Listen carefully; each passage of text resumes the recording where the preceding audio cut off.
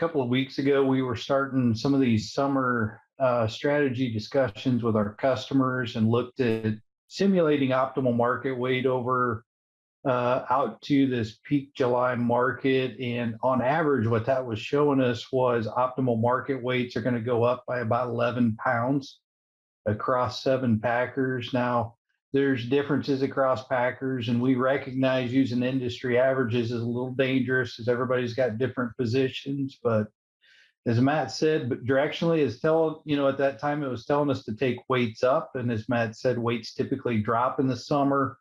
So really there's about a 20-pound swing of weights there to try to manage between taking them up 10 in summer heat, dropping them 10. And that's really where the discussion begins of, where do we anticipate the hockey puck going and what's our plan to get there?